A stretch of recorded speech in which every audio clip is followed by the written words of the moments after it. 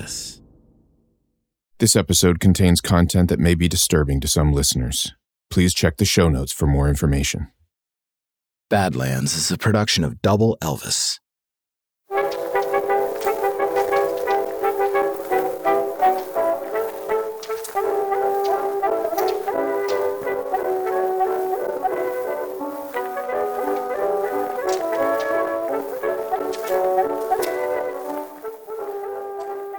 The stories about Winona Ryder are insane. She nearly drowned when she was only 12 years old. She once stole more than $5,000 worth of designer clothes on a whim. She was raised by beatniks off the grid in Northern California. Her godfather was LSD advocate Timothy Leary, a.k.a. the most dangerous man in America.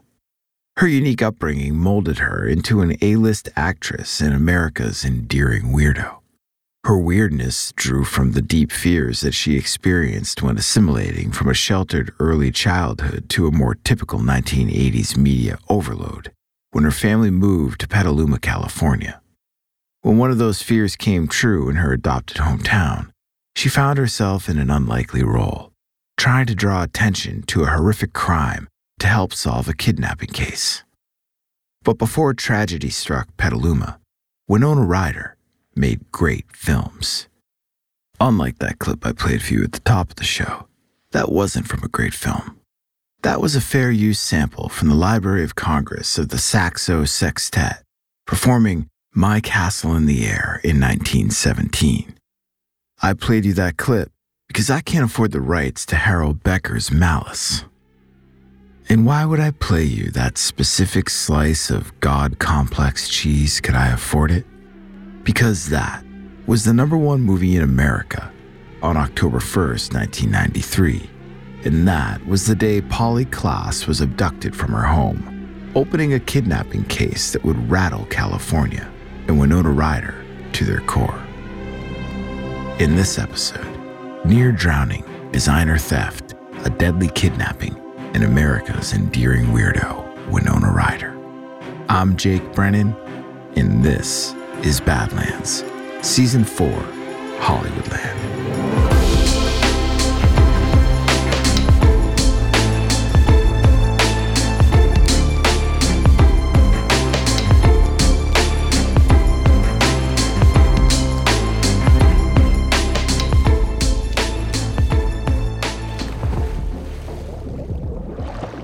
Winona Ryder had seconds to determine whether she was going to live or die. The seconds ticked by slowly, and the undertow moved quickly. A current whipped Winona's body around like a rag doll. It yanked her in circles, shook her like a snow globe, and the ocean closed in on her from every angle. It dragged her farther into the deep, 5 feet below, 10 feet below. Winona wasn't sure, but she knew she was fully submerged. Down was up, left was right. She spun until she had no clue which direction would lead her to safety. This was not a riptide. Winona Ryder could not calmly bob at the surface of the water and flag down help, someone who could pull her back up to shore. She was caught in the undertow, and the incoming waves bent Winona to their will. Winona thrashed her arms and legs. She was motivated entirely by desperation. She struggled to wriggle free from the ocean's grasp, and the more she jerked her body around, the harder it was to focus, keeping her mouth clamped shut. She held out as long as she could. She clung to one thought: don't breathe, don't breathe. And the sudden yank of the undertow pried open her lips anyways. A silent scream, a stream of air bubbles from her mouth, more than she ever knew she had in her. Her air supply was racing towards the surface, and there was only water now. A surge of seawater gushed into her mouth. The salt seared her windpipe as it forced its way into her lungs. Winona couldn't stop the flow. It burrowed into her chest deeper and deeper until it felt like her lungs would pop. She choked as her body tried to cough, tried to puke, tried to do anything that would stop her from sinking to the ocean floor, pruny and ragged, lungs ready to rupture. Winona's limbs slipped away. She lost all feeling in her arms and legs. She surrendered to the ocean. She surrendered to the ability to feel much of anything at all. Her peripheral vision darkened. Black curtains shrouded her sight. Her view narrowed to a fine tunnel, 1,000 yards long, and she stared down the corridor, empty, quiet, numb. She didn't feel it when a lifeguard hoisted her from the water and laid her down on the sandy beach. Her body was limp, her skin a ghastly shade of porcelain. She had no pulse. 12-year-old Winona Ryder was dead. The lifeguard started to perform CPR, even though she looked like a lost cause. It was what he was trained to do. He pushed down on her chest over and over. He tilted her head back, pinched her nose tight with his fingers, put his mouth on her blue lips, and tried to breathe life back into her. Suddenly, she twitched to life. She shot salt water into the sand by the mouthful. Winona's friends watched from the sidelines, stupefied, or too stoned to understand the severity of what had just happened. What almost happened. And their glazed eyes watched the vomit bring a blush of color back to Winona's cheeks. And then a thought dangled in the back of their dazed minds. Our parents are going to fucking kill us. This was the mid-1980s. There were no smartphones. There was no internet. It was easy for preteens to go missing for a few hours. In fact, it was expected. Legions of suburban latchkey kids went to school, came home if they felt like it, fucked off down to the river or into the woods or even to the beach, and just be home by dinner. But looking back at the 80s from the 2022 point of view, it might seem like disconnection was standard operating procedure. And it kind of was. You might not even notice that the kids were missing until the streetlights came on. That's what Winona Ryder and her friends were counting on when they cut class earlier that day. The group left the drama of junior high in their lockers and rolled up to Dillon Beach instead, where they rolled a skinny joint and sunned their stone cells on the shore. Young Winona declined the drugs.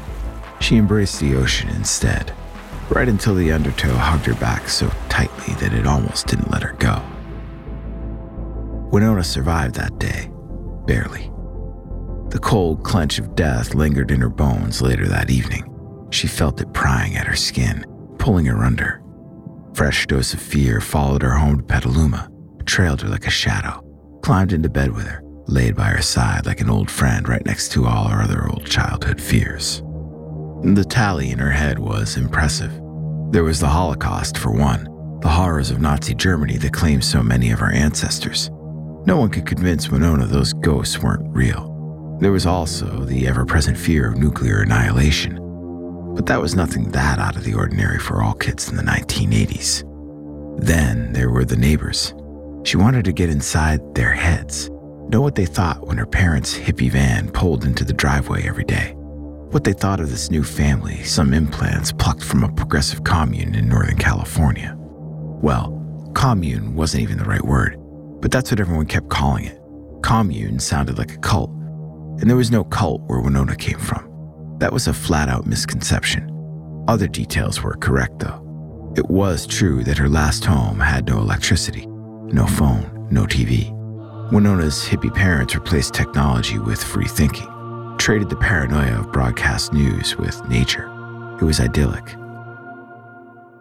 Idyllic until you tried to explain it to anyone else. Winona worried the neighbors would misunderstand their family, conspire against them. She wondered if they would connect the dots that her godfather was, quote, the most dangerous man in America, unquote. Well, according to Richard Nixon anyway. Winona's parents appointed psychologist and LSD advocate Timothy Leary as her godfather, the guru of turning on, tuning in, and dropping out. He told Winona to question everything, so she did, just like she was in bed right now, wide-eyed, staring at the ceiling, driving herself right up the wall, questioning. Sleep frequently escaped her. Winona didn't know the word insomnia yet. What if the neighbors turned on us, she thought. What if they tried to lock us away? There was another question burning a hole in Winona's restless mind. Why did children keep disappearing in California? That was the one fear that dwarfed all the others. The one that tortured her every time she indulged in the new luxury of watching television. Winona Ryder's worst fear was getting kidnapped. Gone were the days of living in a secluded bubble, cozy amongst the company of her parents and their fellow free-thinking friends. Now that Winona lived in Petaluma, California, she heard everything. There was no shelter from reality, not with a TV in the house beckoning to her at all hours. Kidnappings colored the screen on a regular basis. Some cases went in circles for months until they reached a tragic dead end, emphasis on dead. Others never ended at all. Winona knew some of the victims' names by heart. Tara Burke, 3 years old, held in captivity for 10 months by sexual predators. Stephen Stainer, 7 years old, trapped for 7 years by a child molester. He only escaped because the sick bastard who abducted him wanted to lure in another boy, and the two kids made a mad dash together. Then there was Kevin Collins, 10 years old. He was from the same neighborhood as Winona. Her older sister even babysat him once. His buck-tooth smile was printed across billboards and national magazine covers. A literal milk carton kid. He was still out there, somewhere, dead or alive. Nobody knew. No one might ever know. The chill of fear burrowed deeper into Winona's bones. She pulled the covers over her head. Her fingers trembled, but no one could convince her she was overreacting, that her fears were unrealistic or childish. She almost died today. Anything could happen to anyone without rhyme or reason, and that might be the part that scared her the most.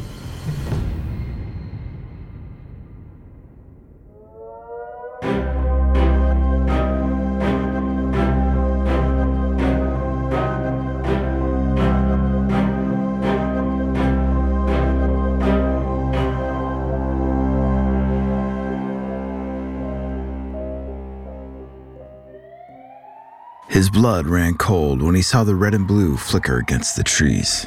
The colors were getting brighter and deeper. He knew the cops would show up eventually. It wasn't a matter of if, it was a matter of when. Deep breaths, he coached himself. He casually leaned against the hood of his car as the cruiser pulled over. He paced his breathing. He practiced his story in his head. But Richard Davis still didn't feel prepared. Sightseeing. He was just sightseeing, that's all.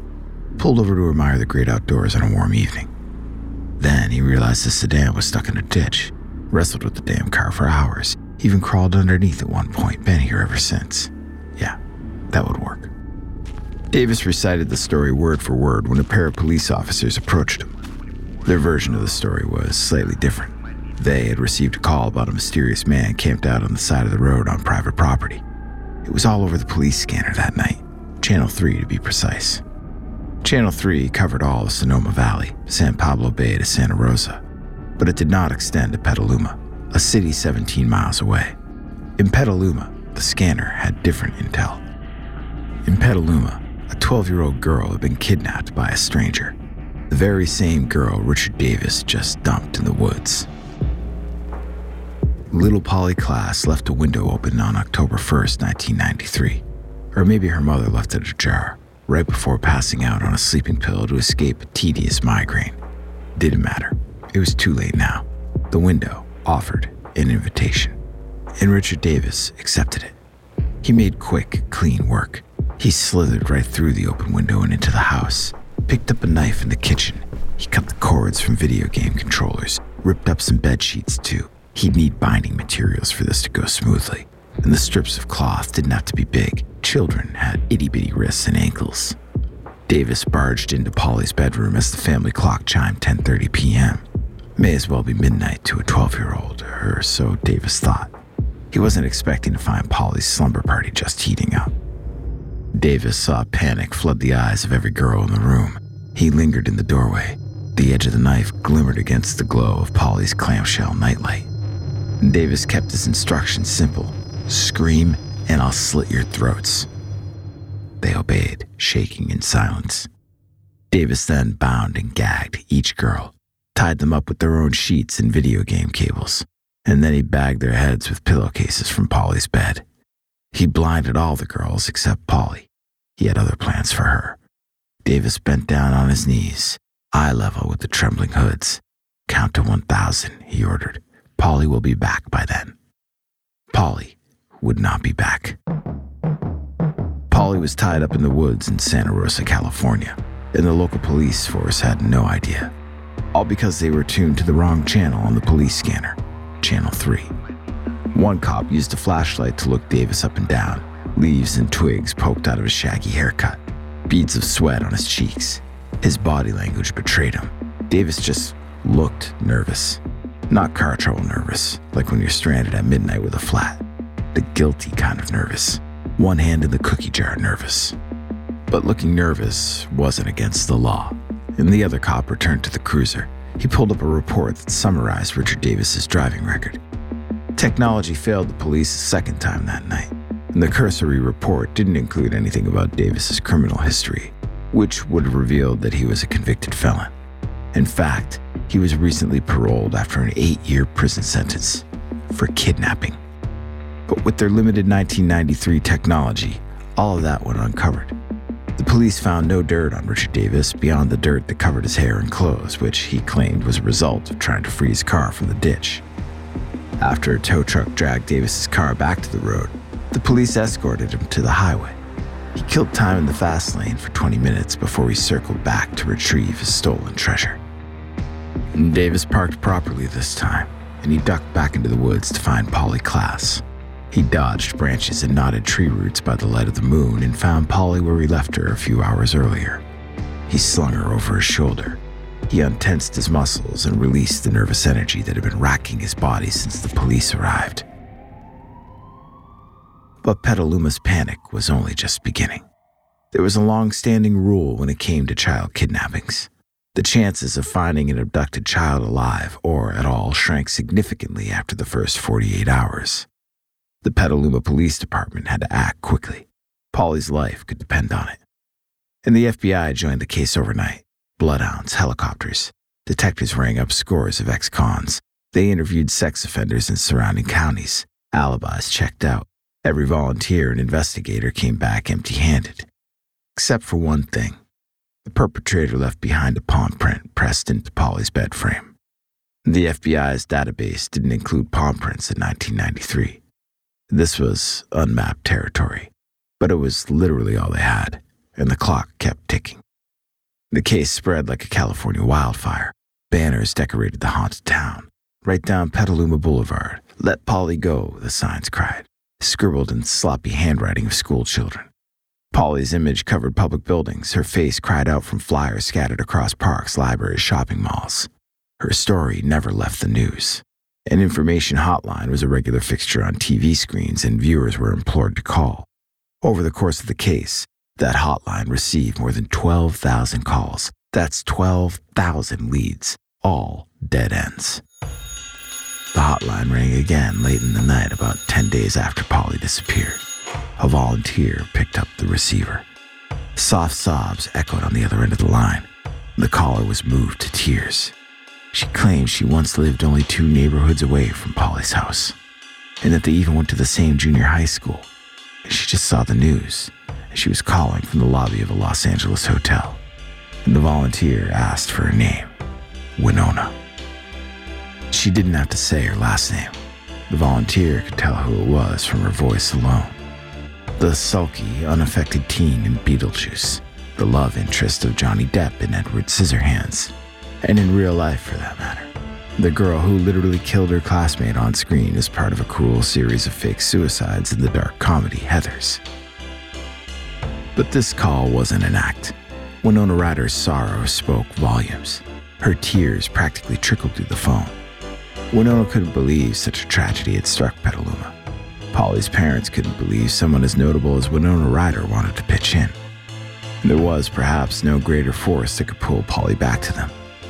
Polly was a Winona superfan.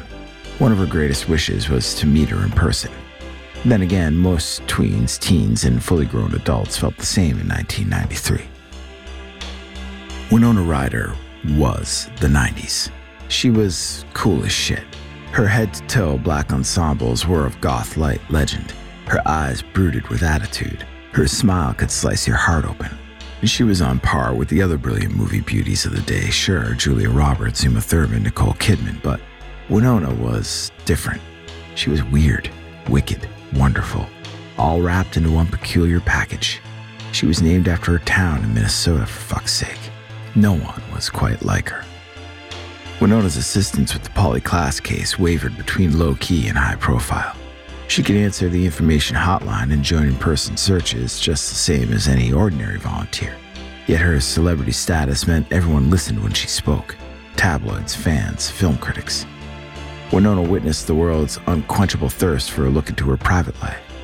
Then she yielded it to her advantage. If Winona accepted interviews, she automatically drew more national attention to Polly's disappearance. Certain news outlets had no interest in reports about Polly without their precious Q&As for Winona. First, Winona forced America to pay attention to the case. Then she put a price on it. Winona Ryder offered $200,000 to any person who could safely return Polly to her parents. Weeks dragged on, months. Polly's parents published a letter to the kidnapper in the San Francisco Chronicle, imploring the stranger to bring their girl home. They left a note for Polly too. "Our darling, if you can read this, please know that your mommy and daddy love you so much, and we will continue to search for you until we can hold you safely in our loving arms again." Every time Winona returned home from volunteering, she peeled the optimistic smile from her face. She would lay in bed and let the insomnia knock around all the bad thoughts in her brain again. The hope never left Winona, but it waned.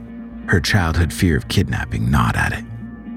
Winona almost died when she was 12 years old too, and this could have been her. Anything can happen to anybody. You could become a mega movie star or sink like a stone to a watery grave at the bottom of the ocean, or vanish from your bedroom never to be seen again. Winona rolled over and turned her back on the fear, but it waited behind her and alongside her in bed, just like it had 10 years ago.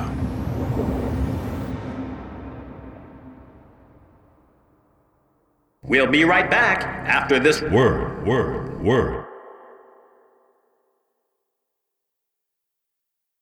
The police did find Polly Klaas, but they didn't find her alive. A cool breeze whipped across an abandoned mill yard, an overlooked eyesore in Cloverdale, California, right off Highway 101, 30 miles from Petaluma. Richard Davis trudged through the empty field. Dry grass crunched under his boots. The police followed close behind him. He was taking them directly to Polly this time. Davis wasn't hiding anymore. He couldn't. The secrets he stashed in the woods were out in the open now.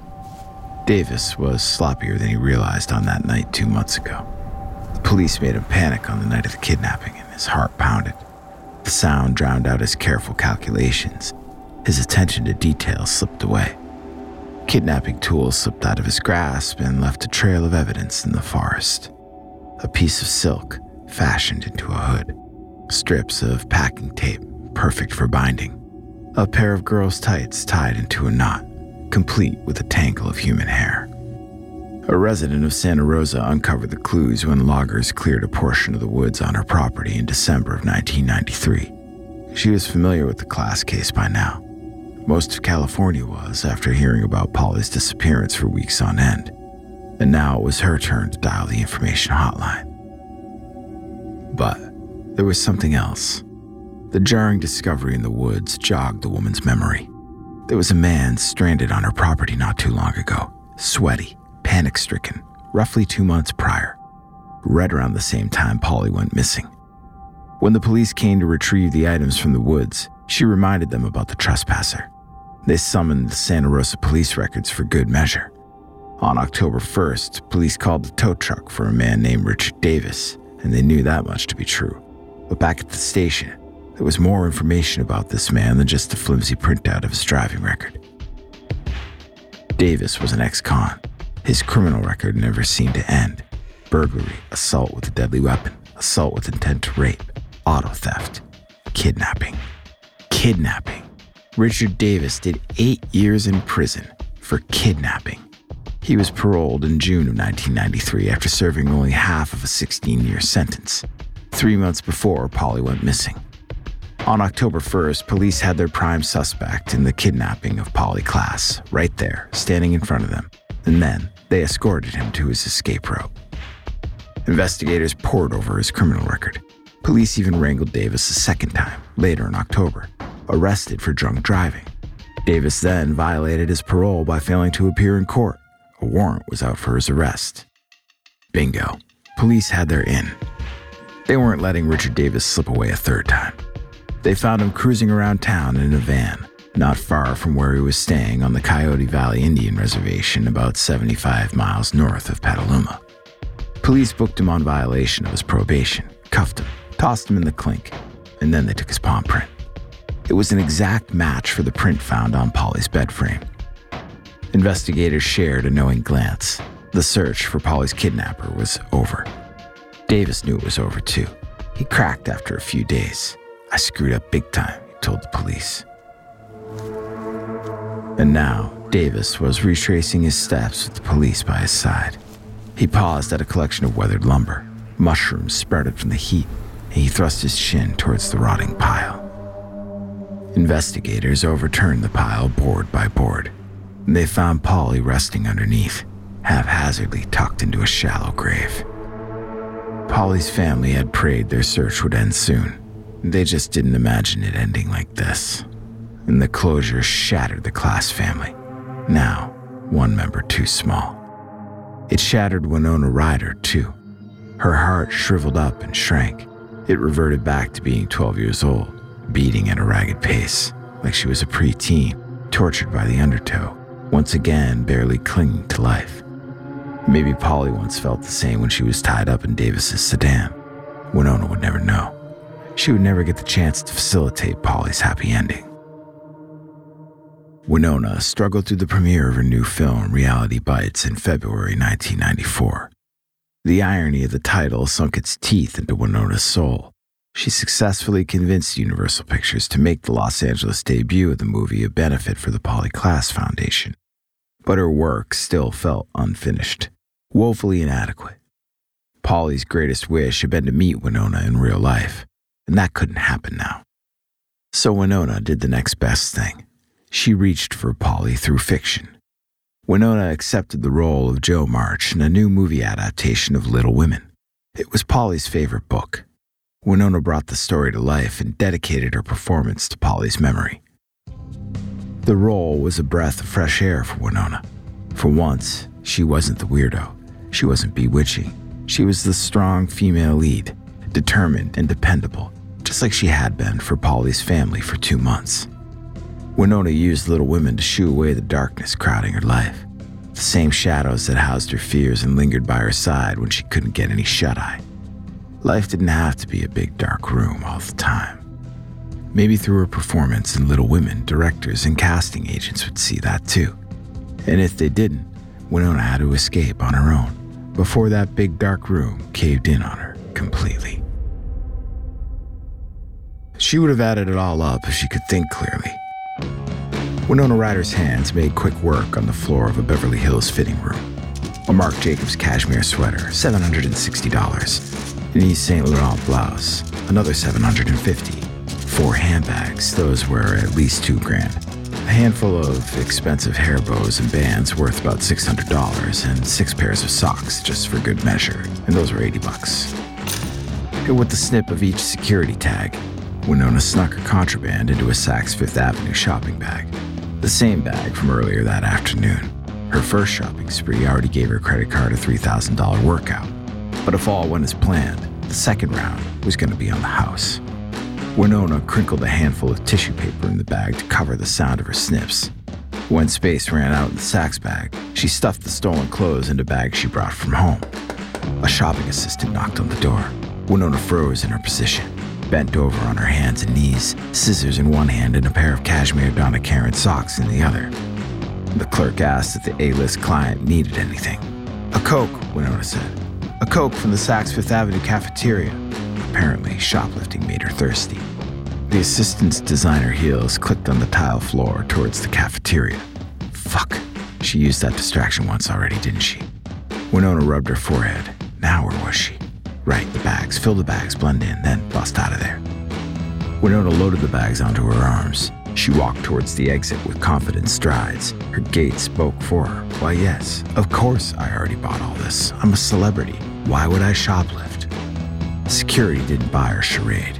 Instead, they wanted to know when she planned on buying the designer goods visibly stashed in her armful of bags. First, she played dumb, insisted her assistant had already paid for the clothes. Then she switched stories and claimed the employees were keeping track of her massive haul and would just add the items to her first bill, as if designer department stores let you keep an open tab like a bar. And by the time the police arrived, Winona confessed to the crime using a uniquely Hollywood excuse. She explained that a director instructed her to shoplift as research for her upcoming role in a movie called Shop Girl, or was it called White Jazz? Winona's web of incoherent tales impressed no one. She left the Beverly Hills department store in handcuffs on December 12, 2001. They wanted strange and unusual. She would show them strange and unusual. It was a new century now, a new millennium even. But pop culture still wanted the Winona of the 90s, a dark-haired goth girlfriend to tantalize them in Tim Burton films, a cute cuckoo like Girl Interrupted, her most recent smash hit from 1999. Winona's heart thudded with fear as she ducked into the back of a cruiser. Yet a snicker spread across her lips. She could be a felon now. She was still the outcast, still the weirdo. Typical.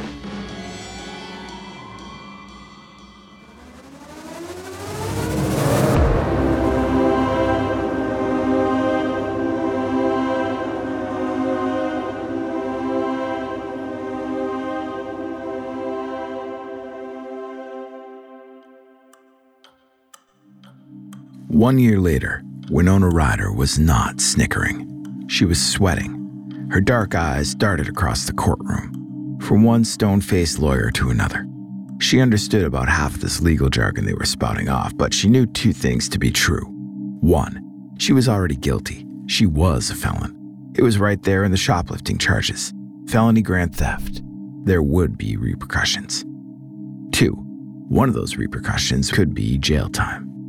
Apparently, her lawyer's 100% real defense that Winona was too fashionable to shoplift didn't carry any weight in a Beverly Hills courtroom. Winona uncrossed her legs for the 7th time that day. Fidgeting didn't speed the sentencing up.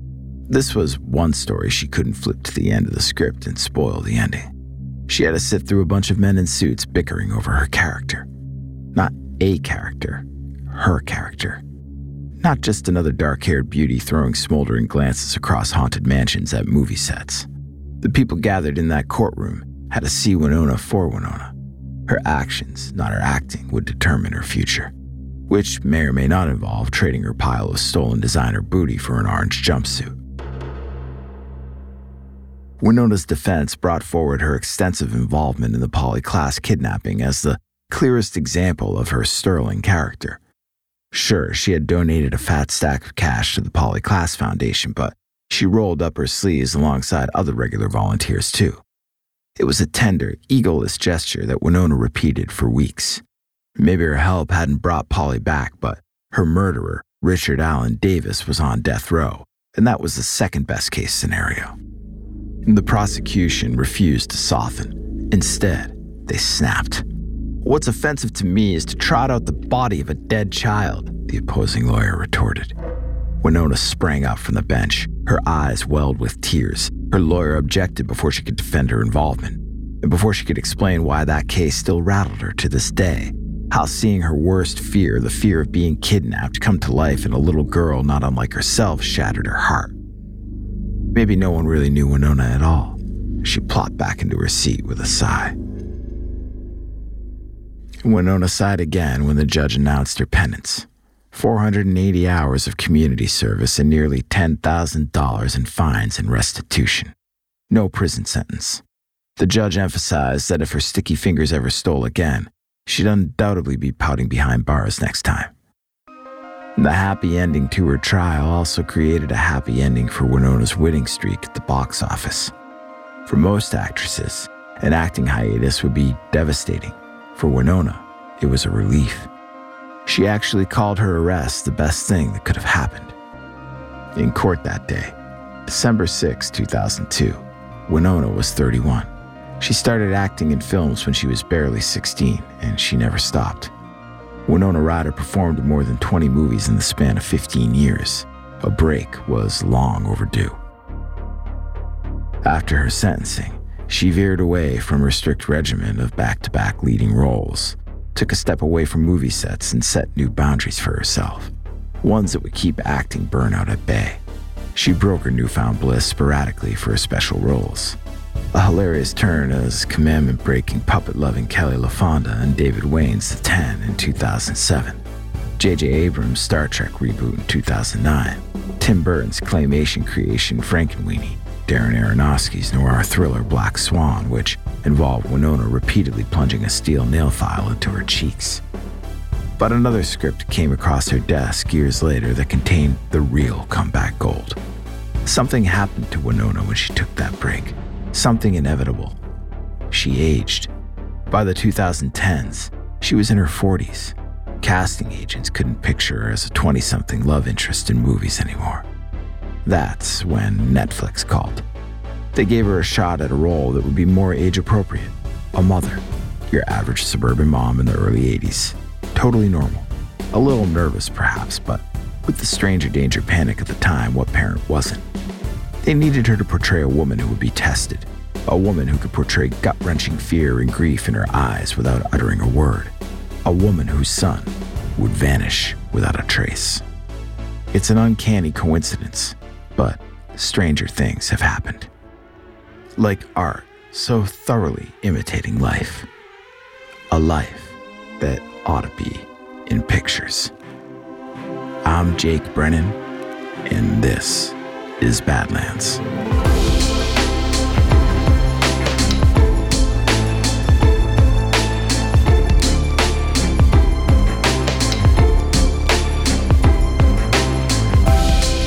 Badlands was created by me, Jake Brennan, and produced by Double Elvis. Credits for this episode can be found on the show notes page at badlandspod.com. Subscribe, follow, like, rate, and review the Badlands podcast wherever you get your podcast, because Badlands is available everywhere. If you love this show, tell someone, tell everyone. Shout us out on social, spread the word, and follow us on Instagram, Twitter, and Facebook at Double Elvis.